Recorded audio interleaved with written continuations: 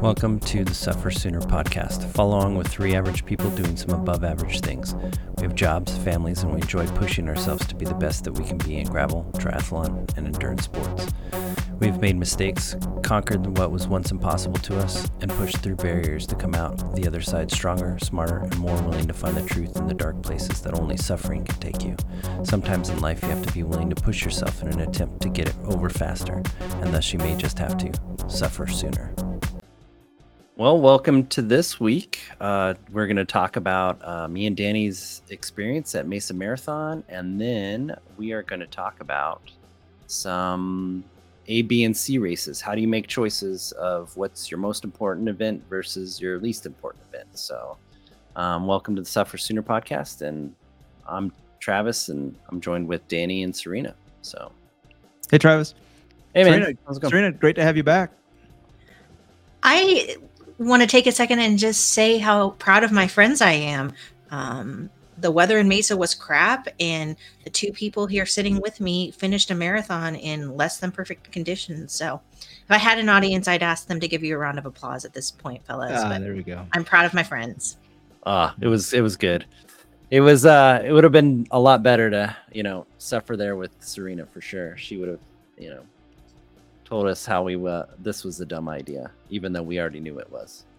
It's funny because we were talking last week. So Travis, you were already in the Phoenix area when we had the podcast last week, and I was looking at the weather, and we had this like, what is going on with the weather? It's like it's going to be a little rainy, which rainy's fine, but it's a desert. You don't expect a lot of rain. And then I look at the temperature. It's going to be what, 41 degrees at the start, like 41 and rainy. I might as well stay in Kansas City. What are we doing? Yeah, it was so cold. We'll get to that part too. But yeah, as you can tell, me and Danny, we didn't die. We made it. We PR'd our marathon times, which is great. And then, I think it was just great that we were able to do this marathon. It kind of helped us stay honest through the winter, and we trained in the cold weather here in Missouri, but I always look forward to going to Arizona and around this time because it's supposed to be average temperature is supposed to be 70 degrees and sunny, and it was 45 degrees and it rained inches there. It had so much rain on a lot of those days. So I'm pretty sure you guys brought that weather because I was in Phoenix 4 days before, and it was 70 degrees and sunny all of the days that I was there. So it's pretty much your fault. Yeah, it probably is. The weather doesn't like us for sure. Mother Nature, we provoke it too much when we're out running on the levee. That's for sure. That's right. So Travis, so let's kind of dive into a little bit. So the race itself, it's supposed to start it's 6:30 in the morning local time, right? Yep. It was rainy, it was cold, and we saw a lot of people there at the start line that they didn't look like they were ready for those kinds of conditions, were they? No, they were not dressed like us. I saw a bunch of our lady friends out there that were in I would say sports bra and short shorts, and just convulsive shivering on the side of the road. And that was just the start part. And then, everybody was trying to give them their space blanket and just keep them warm. But I mean, to start a marathon already just that cold, I don't know if they made it or if, how you could do it. It was crazy. But we knew going in there that it was going to be cold. The only piece of kit that I wish I would have brought was my long sleeve undershirt that I usually wear for running cold up here. But I made the decision to wear leggings and shorts over them, and then I had my regular running shirt with, and then I had arm sleeves, and then I wore a beanie, and we had. And the Mesa Marathon people gave us gloves in our race pack. And I was basically okay with that whole situation throughout most of the race. Yeah. So I have to laugh because those gloves like they became part of me. I had those things on for 18 miles, and I'm not kidding you, man. I went from mile 15 to mile 18. I kept thinking, I'm starting to warm up. I think I'm going to take them off. And then I was like, you know what? No, I love these gloves. Like I was telling them, I love these gloves. And so, normally you just take those gloves, you just throw them beside the road, and they donate them. They do something with them, but maybe they end up in the trash. But no, I kept the gloves, Travis. I brought them back to Kansas City. They are part of me, and they're going to make an appearance on the next cold run we do. And hopefully that's not for a long time, but they're going to make an appearance. I had to keep them. They were just, they grew to me. But I think I was maybe one of the last ones to ditch them, because like everybody around me still had already kicked them. And no, you gotta latch on to whatever gets you through that kind of an effort. Right. So, yeah. Any bit of comfort you can get in a situation that was that bad is the best thing that you can do. I did not keep my gloves. I thought about keeping them, but I was already like, I'm good. They were a mess. So hey, let's dive into the race itself. So So how did your race go? I mean, we stuck together, just for everybody that's listening. Like we train together. Our paces are very similar on a good day. On our best day, Travis, I think you're probably, a decent amount faster than I am on a good day on given distances. But I think, we kind of said going into this, we were going to try to stick close to each other for the first half or so. And we did for the most part, but maybe like, how did your race go? Like, how are you feeling? My race went surprisingly well. I think, out of the, 23 miles or 26.2 miles, I only had 3 that were bad. So it was the last 3. Mm-hmm. Going into there, we had clear pacing strategies and fueling strategies that we adhered to. And I just felt like we were basically just really staying with that 4-hour group. I think if I was taking this race a little bit more seriously, we definitely would have stayed with that 4-hour group for a longer time. Mm-hmm. Basically, to let everybody know, for the first half of the marathon, we were together all the way up until almost the 13-mile mark, and then I basically had to use the bathroom, and I needed to use the facilities there. Luckily, they had them, and I didn't have to go into somebody's yard. But I used the facilities, and it's been about 7 minutes in there, and then I told Danny just to go on without me. Don't wait for me, I'll catch up. And so that was after I got out of the Porta-John, I proceeded to just try to claw back as much time as I could to try to go and get with Danny. So every backwards hat that I thought looked like Danny, I would run up to them, and unfortunately it was not them. And Danny basically held me off for the last 13 miles. It's funny because when you took, so you're right. I mean, we were pretty much neck and neck for the first half of the race. You told me you had to go, so you actually went up the road on me a bit, and I think I lost you for a second. I don't remember seeing exactly where you ducked off, and I think I told you when you left, hey, don't like kill yourself trying to catch me, because I'm not having a great race. Like I knew for me, I felt okay, but hey, 13 miles, that last 13 miles is the toughest 13 miles you'll ever run. And the last 5 miles, 6 miles of a marathon are the toughest miles you'll ever run also.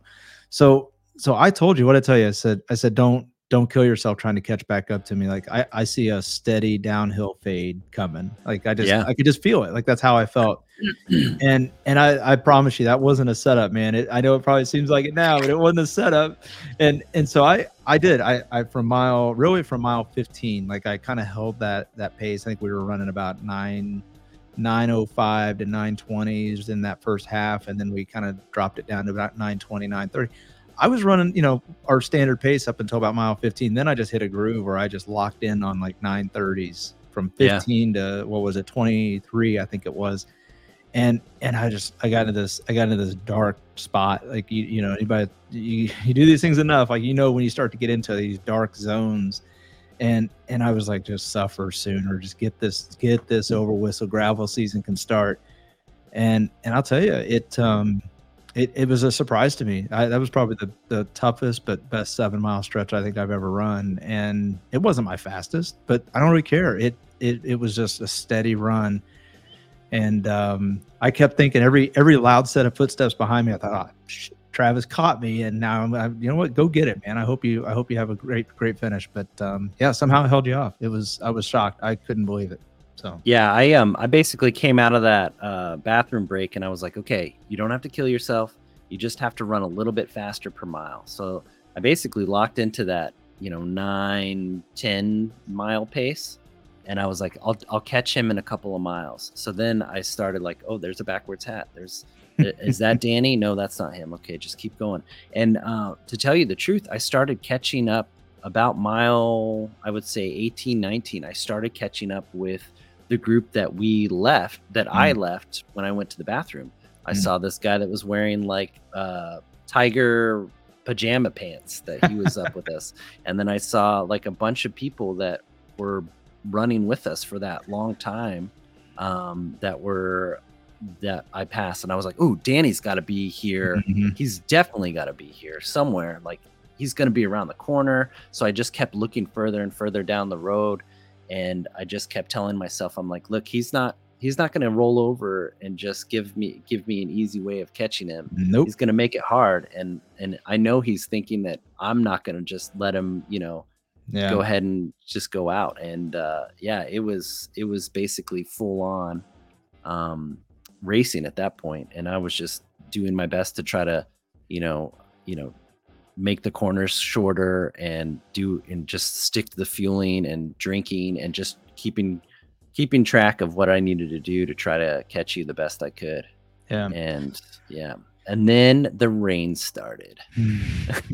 That's right, it did. It dumped on us from mile 18. Like just dumped, and it was so cold. Yes, it was. So guys, I have a question for you. Yeah. My two biker friends, I know that this is the second open marathon you've done. You did the same race last year. What possessed you guys to decide that you wanted to take a swing at an open marathon again this year, or in the first place? I'll start it, Travis, and you can pick it up. But I think a year ago. So for me personally, I was sick the week of the race last year. And I just wanted redemption on the course. I did not put a good effort. I mean, a good effort, all things considered, but it was not a great effort. It was not my best effort.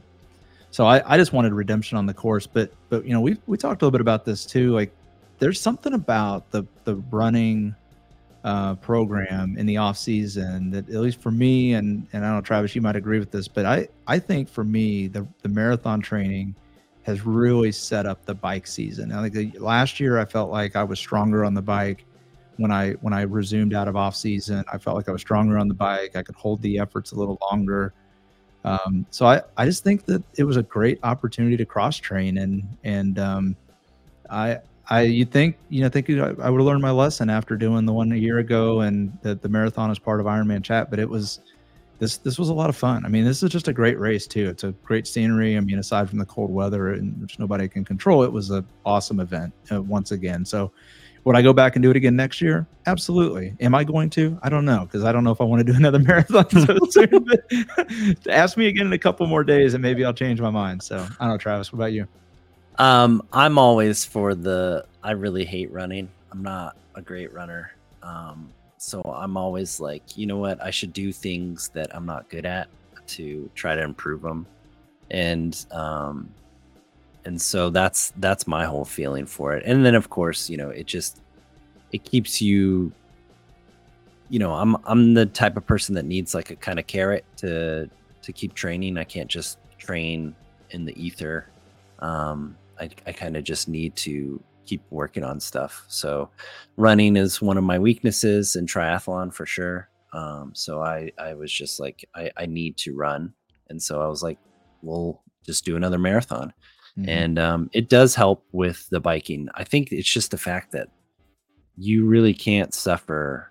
I mean, you can suffer on the bike, but all you have to do is just stop pedaling, and then it kind of goes away. With running, it's like, well, you can stop running, but you still have to walk there, and like that walking hurts too. So like it's just like everything you do hurts on a marathon. So I figured, it's just one of those things that I'll do and I'll keep doing until I guess I can't, I was talking to Danny right after the race. We met up with one of our good friends. She was there and I was telling him all about like, oh, we could do the Las Vegas marathon. It's a net downhill one. It's in November. We could go and do that. And he Don't was tempt like, me, don't Travis. and he was like, don't even talk to me right now.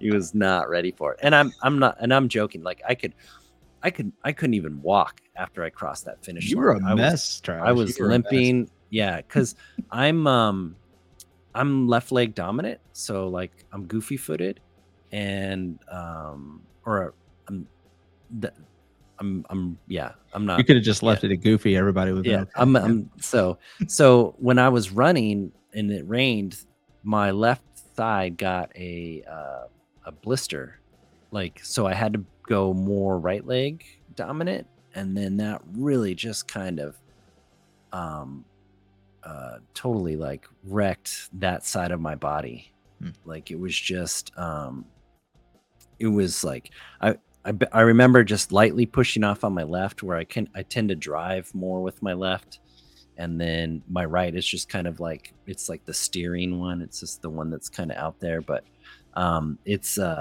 it was just it was just throwing my whole gait off that you, by the end of the 6 miles of doing that after a marathon, my body was just not having it, and so my Achilles was all swollen, my calf was not wanting to work, and my quad was just screaming at me. And so yeah, I still kind of walk with a limp right now. So Yeah. So Travis, I went back and kind of looked at some of our results. Look, to your point, neither one of us, nobody would mistake us for quality runners, right? We get out there and we do the work, and yep. that's good. But there's still something to be said. Like let's go take a look at the results and like just to kind of see like, hey, was our approach sound? Like because these are the things to me that carry forward into the bike or into the triathlon. Like, did you pace it right? Did you fuel correctly? Did you stick to your race plan? We had a lot of conversation the weeks leading up to it, like how are we going to approach the race? I think we covered in the podcast, like how are we going to approach our fueling? And so maybe just a couple minutes here real quick. I wanted to kind of share that, from a pacing side, our goal, we, like you said, we lined up, with what was it, the 405 group, Yep. 4 hour group. And look, if we wanted to just turn ourselves into dedicated runners, I think, maybe the 330 would have been the pace to try to stick with, but that's not our goal. Like this is, and we'll talk about A, B, and C things in a minute, but this was not the A race. So we lined up with the fours, and I think we watched that 4 hour pacer kind of go up the road and come back, and then go up the road and then come back. So I felt like we were trying to pace it pretty well. I looked at our results, Travis. If you break the race up into quarters, which is kind of how I think of it, we picked up almost 200 positions over from quarter one to quarter four. And it wasn't until it was quarter one to quarter two, we picked up about 50 spots. Quarter two to quarter three, we picked up another 50. And it's like, that I think that tells us that at least relative to the other competition, I think we paced it pretty darn well because we didn't really lose any positions until that last 3 miles when both of us, like, hey, the wheels kind of fell off a little bit. Yep. But we still held on to reasonable paces. It just wasn't quite the pace we had before. And for anybody that listens to David Goggins out there, when you start passing people in a race, you're taking their soul, and you saw it. I mean, you saw it on their faces when you Yeah. would pass people that we were running with. To your point, you were catching up from the pit stop, and what were the looks on people's faces as you were going by them? And you look fresh. I mean, you look relatively fresh compared to them. Yeah, they were. It's just that feeling of just like they didn't pace it right, and you can just tell, and you see it in a lot of races where people just go out too hard, and then they end up just paying for it, and then struggling to get to the end. And it was good. I think our fueling was spot on too. I mean, we use very similar fueling strategies. And I think I said going into it, like, hey, I want to try, obviously every 3 miles roughly is when we would traditionally, take a gel or get the 100 calories in. And I made some slight adjustments to my hydration throughout the race. Like as the race kind of got deeper, I found myself going more and more to the electrolyte mix versus just straight water. Yep. And I found myself, I feel like the fueling, I hit the goose just a little bit before the 3 mile mark to try to get Yeah. that little extra head start on the fueling. So for those of you that don't know, like a lot of times in the marathons, like you'll get stations with the goo and water together, and then you won't get another goo stop for a couple more miles. Well, I was actually hitting the goos in between goo stops, so in between miles. So I would have a goo at a mile, and then it would be another mile before I get to the water break. And so I was finding myself like I felt like that worked for me this time. I don't know if it'll work again, but that was exactly like the strategy I was wanting to use. And it worked. And it felt great to see that, hey, you know what, the fueling worked, the hydration worked. Switching to the electrolytes towards the end, I felt like my muscles kind of held on a little bit more. Don't know if that's actually how it works or not, but it seemed like it worked for me. And I was curious. I mean, I think we had, like I said, we had similar fueling strategies, but maybe speak a little bit to like how did you stick to the plan?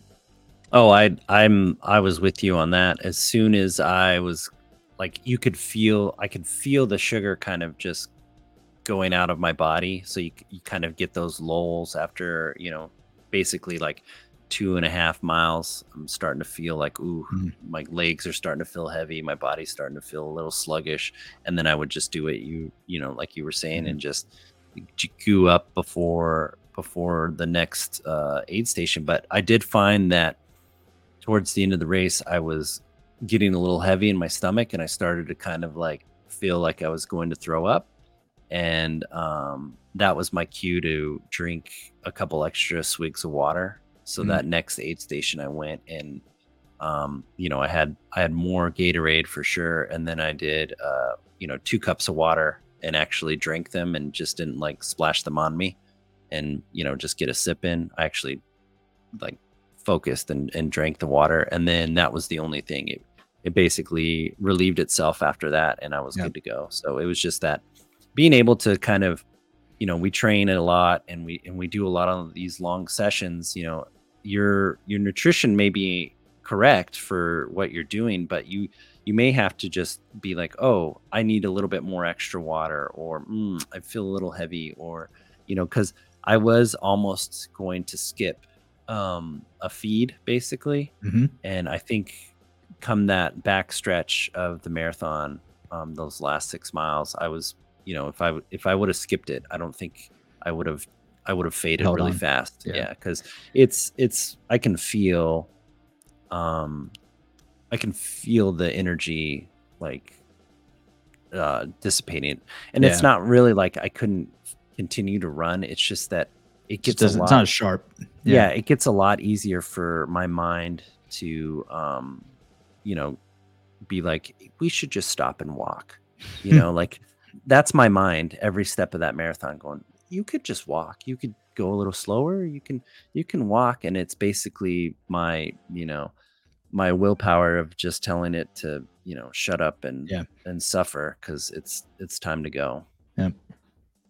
The other thing I would ask you guys, and I think I found this along the way, is I always have a fueling strategy, and sometimes it just goes to hell. So I also need to have a strategy of when I feel this way, this is what I should do. For instance, I get really terrible cramps, and when I feel like that, I know I need to take in some salt. Do you guys have a when all hell breaks loose fueling strategy in addition to what you hope will happen? Oh yeah. I think that comes with when you train a lot and you do a lot of this stuff where you're going to be depleted, there is always backups to backups. So like I said, I when I felt sick in my stomach, like I was going to throw up, I was like, okay, either I'm not digesting the goo that I'm eating, or I'm actually sick. And so part of that is, well, the first thing I'm going to try to help, and we talked about it last week, of creating osmolality in your stomach so that you can absorb it. That's the first line of defense is, okay, drink a little bit more water. Hopefully that'll make it more neutral so that my body can pull it in. And if that corrects it, then we're good to go. If that doesn't correct it, then we're on to phase 2, which is we're probably going to throw up. So everybody's favorite. Yeah, everybody's favorite. And so that's a little bit more of we throw up, and then what do? We have to eat. We have to continue to fuel. So you just kind of start back over. But I think you nailed it at the beginning, Travis. You learn all these things. You do all of this with the training. So like, Serena, I think to your question about, do you have a bailout fuel strategy? Here's the reality. When you get into these situations, your mind is not working right, especially if your fueling strategy isn't working. Your mind isn't working. So you don't have an opportunity to think about these things, and you really need to start relying on instinct that you develop in your training. That's why the consistency is so important, because when you get out on those training rides, and we talked about this last week, Travis, like you get on these training rides and you start to feel like you might be close to bonking, or you start to, just don't feel right. Like you're going to naturally try to change things up. Like that's the time to test it out.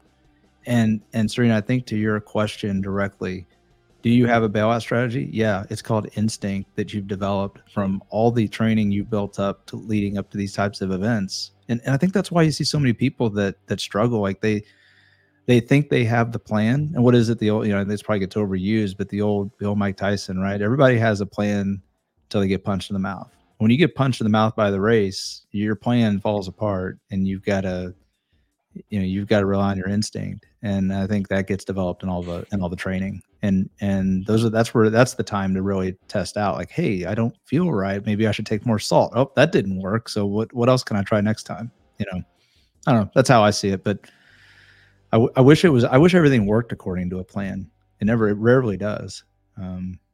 This race seemed to like it was closer than others.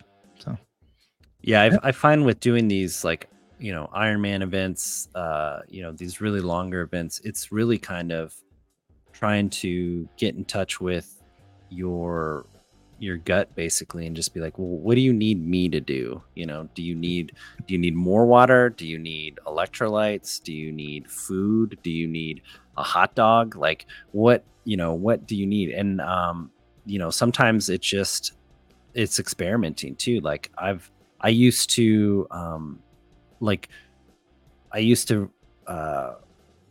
when I would ride these long rides, I used to get to a place where I would just be so mad at just anything. Like, the cow on the side of the road. Like, what are you looking at, cow? What do you think you're doing, huh? You want to talk to me like that? And it's just like, it was just super negative energy for me. And then I found that means when I start having these really aggressive negative thoughts, that's my sodium is too low.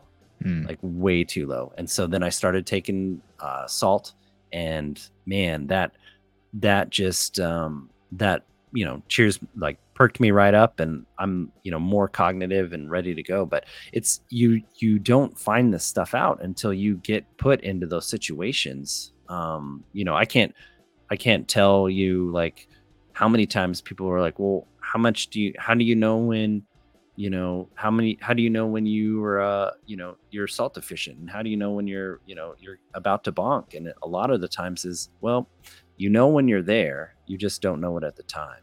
And you have to put yourself in these situations before you kind of realize, like, oh, that's what bonking feels like. That's right. Oh, that's what it feels like when I'm low on salt, or that's what it feels like when I'm dehydrated, that kind of stuff.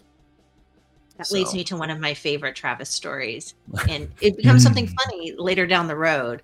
I can remember one of our very first gravel rides that we rode for any real substantial distance, and I certainly did not take in enough calories that day. And I can remember looking at Travis saying, that looks like a really great cemetery. I think I'm just going to lay down and rest there. And he looked at me, he said, we are not taking a ditch nap, and we're definitely not taking a ditch nap in the cemetery. But I mean, that was a day I wasn't sure I was going to make it past those last 3 miles.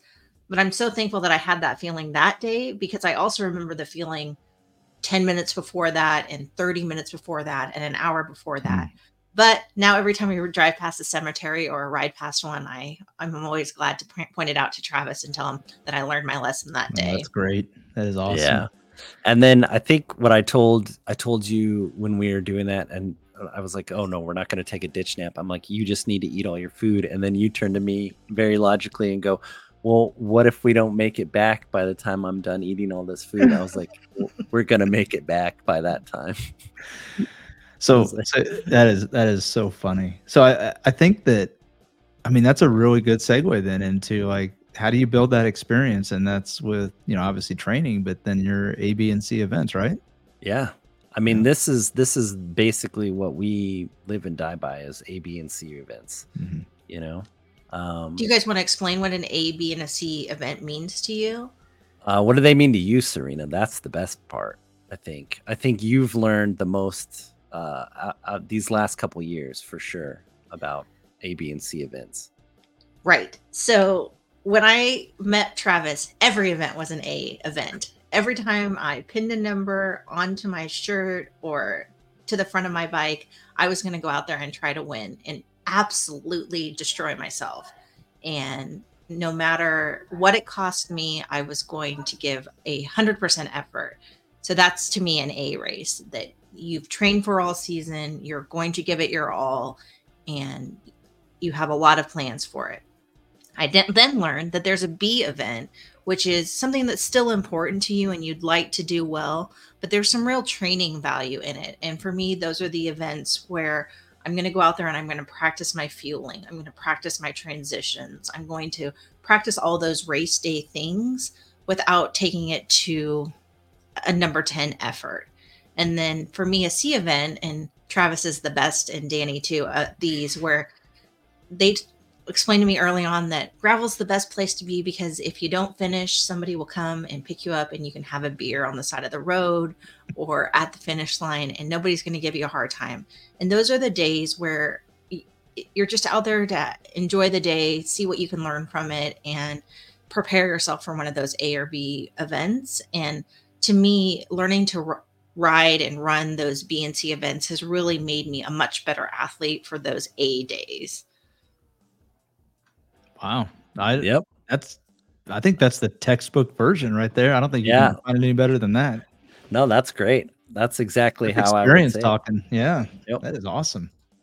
Yeah. I mean, when we first start out in this sport, we want to do well. You know, it's like, oh, I'm going to do this race. I'm going to, you know, try to, you know, do as best I can at this race. And then I'm going to do, this next race. All my friends are doing this race that's 2 weeks later. I'm going to do that as hard as I can. Oh, and there's another race that these other friends are doing. And a couple of weeks later than that, I'm going to do that. It's just like, by the time you get to the end of your season, if you race everything as hard as you possibly can, you're either injured or you are really not happy with the sport at this time, because it's a lot tied up into these A events.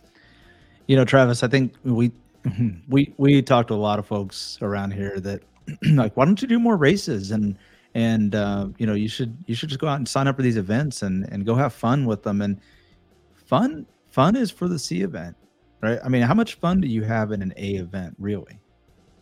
Oh yeah, that's my thing too. As I always like people to race more, but I don't say like race more. It's like more of like, you should do more events so that you can go and have fun and like hang out with people that are, you know, you're like-minded, you know, you're there with a couple thousand of your friends, you know, and we're all doing the same thing. Like, you know, the A events are not fun. They are basically a very rigid adherence to my pacing, to my fueling, to where I feel in the course that I can attack or I can make up time.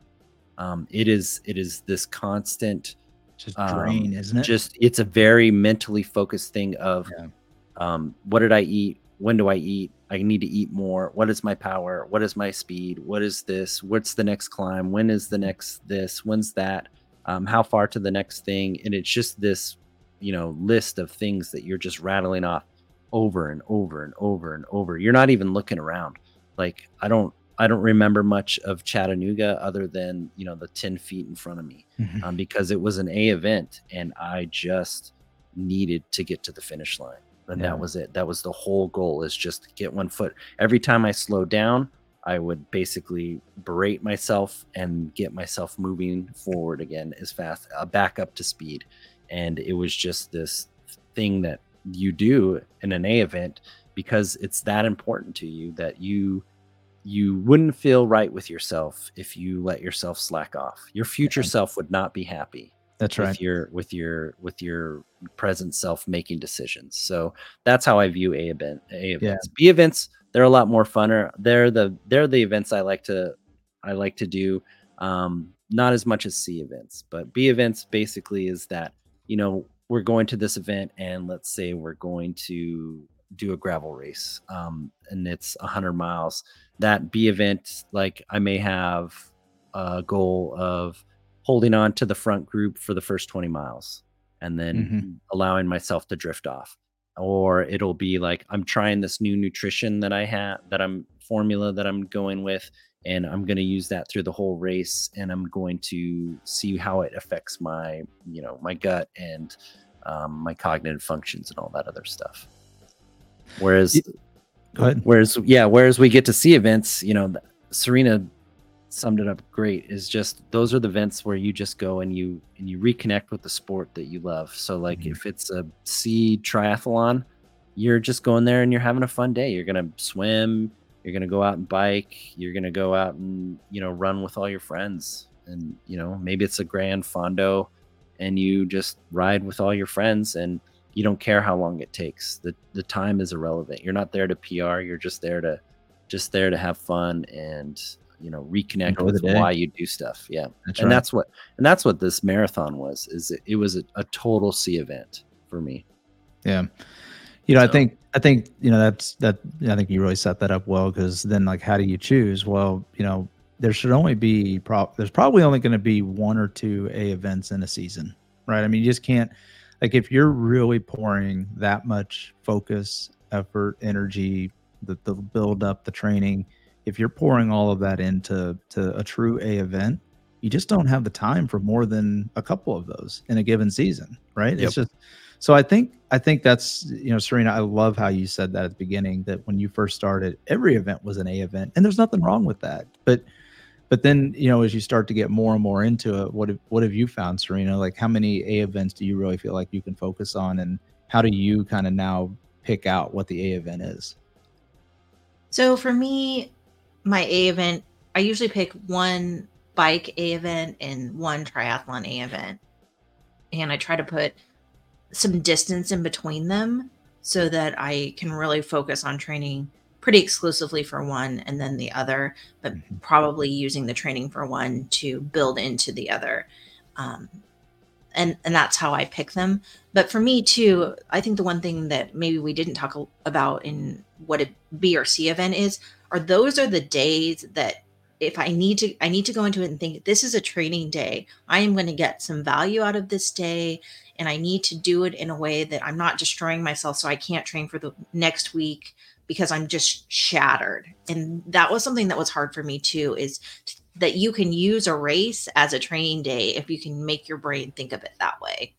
Yeah, and you get to practice all those other little things you don't do on a training day, like, hey, I can practice my transition a little differently, or I can take a different pacing approach. You know, you can just work out some of those details that you just can't simulate those on a normal training day. You need a race environment to be able to figure those things out, right? Yes, and I think for me, one of the things that I'm still really working hard on is being able to ride my bike in a pack in a race environment. And that's still something that makes me incredibly nervous. Never sure what the person in front of me is going to do. I'd rather not have a crash. I want to be able to brake. And I remember that, by the way. I remember that with Unbound. How many times I tell you, get up on Travis's wheel, get up on Travis's wheel. But it makes me so nervous. And really the only place I can practice that is a race situation. And practicing that feeling of having to go out really hard when my brain is telling me, man, you've got a really long ways to go. don't blow yourself up now, but knowing that if I'm going to try to at a local race find myself on a podium, that is what is required. So to know how much is hard enough, but not so hard that I can't finish the race. So that's what I use those BNC events for too. Yeah. I think this is a great conversation. I think if you're just getting started out, like Serena, to your point, if folks are listening to this and you're just getting started out, you're like, gosh, I think everything is an A event.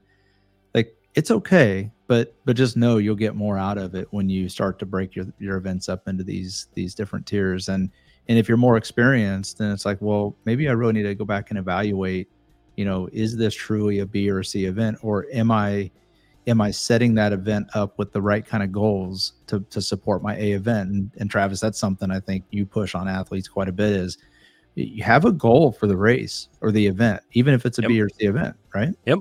There's always, so anytime any one of my athletes toes the line, they know exactly what the goal is for that event. So even if it's a C event, like, it'll be like, I want you to have fun, and I want you to eat all the snacks, and I want you to do, this part. I want you to ride, if I know some other riders that are there, if it's a local event and I know the people are there, I'll tell them, I'll tell you guys to, ride with these people for a while, or, do stuff like that. If it's a B event, it's the same thing. There's power targets, there's heart rate targets, there's fueling strategies. And then for an A event, when my athletes are training for an A event, it's all, by the time they get to their A event, they know exactly what they have to do. Yeah. Basically every 5 miles of the bike ride, they know exactly what they're going to do in transition. They know exactly what they're going to do on the run, every aid station. So that's the level of detail that you get going into these A, B, and C events, is, and that's, that's what you want to, that's why there's like the delineation of these events, is that you can only be mentally focused on this stuff so much. Mm-hmm. And Serena has said it, in the past podcasts too, of, the reason she has me as a coach is so that I just tell her, these are your numbers and this is what you're going to hit and this is what you're going to do. And then she goes out and executes, and she doesn't have to think about like racecraft or any of that other stuff. It's all already been thought out for her. That's awesome. So, wow, really good topics there. I think, who would have thought you can get so much out of a topic like that, A, B, and C events. But I'll tell you, there's a lot that goes into it. And when you start to, like I said, when you really start to focus on breaking your schedule down with these in mind, the gains you get from it are you just can't replace it. You can't replicate it at all. So it's awesome. Yep. So guys, I want to kind of circle back just with one more question for you. Knowing now that Mesa was a C event for you, what did you get out of that? What did you take away from Mesa? So, wow. Yeah. So I think for me, that stretch, that 7-ish mile stretch from 15 to 22, like it was not the fastest 7 miles I've ever ran in my life, but it was one of the more difficult because my legs just, they hurt. Like, there was so much, like, it's hard to explain. It's not like muscles hurt like they're going to fall apart, but there was a good tempo run. There was burn there. It was difficult. It was really hard. But I did it. And I didn't, as you said earlier, it's like you just kind of fight yourself, like, oh, I can just walk a little bit. And then once you start down that slope, it's like next thing you know, you're walking constantly. Yep. And I did not let myself do that. My legs just kept, the pain just kind of kept adding on. And I think for me to get sort of to that sort of next threshold of pain and suffering and toleration of it, like now I know I can do it. So going into bike season, I'm kind of anxious. Hard to say this, but I'm actually anxious for my next FTP test because I want to test that. Like, you know what? The legs are going to hurt. So what? Deal with it and just keep pushing and see how far you go. And so I think I learned a lot about, pain tolerance, threshold, and just push through it. Don't cave into that weaker thought. Travis? Yeah, I'm the same way. I think that last couple miles just really taught me like I've been hitting the gym a little bit more this winter time, and I've just found that now I can feel my hips aren't as weak as they were last year. I had a running the 2 marathons, it would always be my psoas, like the front part of my hip, that would kind of give out, and my leg wouldn't want to lift in front of me. This year, it was none of that because I've been working in the gym on making sure that that stuff is stronger. It was really just the mental battle of how much pain was I willing to tolerate, and it really wasn't until that 1 mile where I kind of walked a little extra, and I basically was telling myself, you only get to walk to that corner, and that's the only time you get to walk for the rest of the race. So, and then I basically just said, like, enjoy it, and because it's the only time. And then from then on out, it was the sooner I get this over with, the sooner gravel season starts. And that became my mantra. It was just like, I'm really excited to get on the bike and see how this season of running has impacted, my cycling for sure. Awesome. Well, right. Serena, anything else? You good? I'm good. As I wasn't here last week, I took my 6-year-old on a Disney cruise, which was an adventure all in itself. Probably not as athletically as I would like, but certainly I learned what my limits were emotionally. But I'm a little concerned, and I'll be interested to see how it plays out, of just telling my mind that it's okay. I'm far enough away from Unbound. I'm far enough away from my Ironman that I can plan for some breaks and to have my own life and to do things that are valuable to me and my family, and still do this at the same time. Though yes. I just feel myself tied in knots, just a little twisted up, a little worried. So we'll see what the next week or two brings. Yep. I think once you get out there and you start, getting in some consistent, training blocks, I think that'll put your mind to ease, because you'll be like, oh, I remember this. And it just, everything kind of shakes back in there. And we're all apprehensive. I think, Danny's probably a little apprehensive about Unbound 200 too. And I'm, a little apprehensive about the gravel season coming up too. But it's I know I've done this enough times to know that, like, once you get back on the bike and you get riding and stuff starts to just kind of click together and you just keep throwing down consistent training, those knots that you tie yourself into tend to untie themselves, and you feel a lot better as you get closer to race day. But I mean, Travis, our friend Britta, who was the one you saw in Arizona, also told me to really treasure that, because this panic that I'm feeling is also what is going to make me train on the days that I don't want to. Great advice. Great advice. That's $1 million advice right there. That's what I talk about with the goal being just scary enough that it keeps you honest. It keeps you going. You're like, I cannot take today off, because if I do, then my whole, one day is not going to make or break your training session. But you're like, how many of these, 1 days, am I going to pile up? I'd rather not just have any, or save it to the, when I really need them. And so that's, I think, is, really great advice, is that you're scared, and you should be scared because it's important. If you weren't scared, it wouldn't be an important goal for you. So, yeah, I was still scared with the marathon. I mean, the day of, I was like, I don't know if we're going to be able to run it. I just didn't feel like I'd put in enough quality run sessions to, complete it. So we all get that way for sure. So. Well, all right.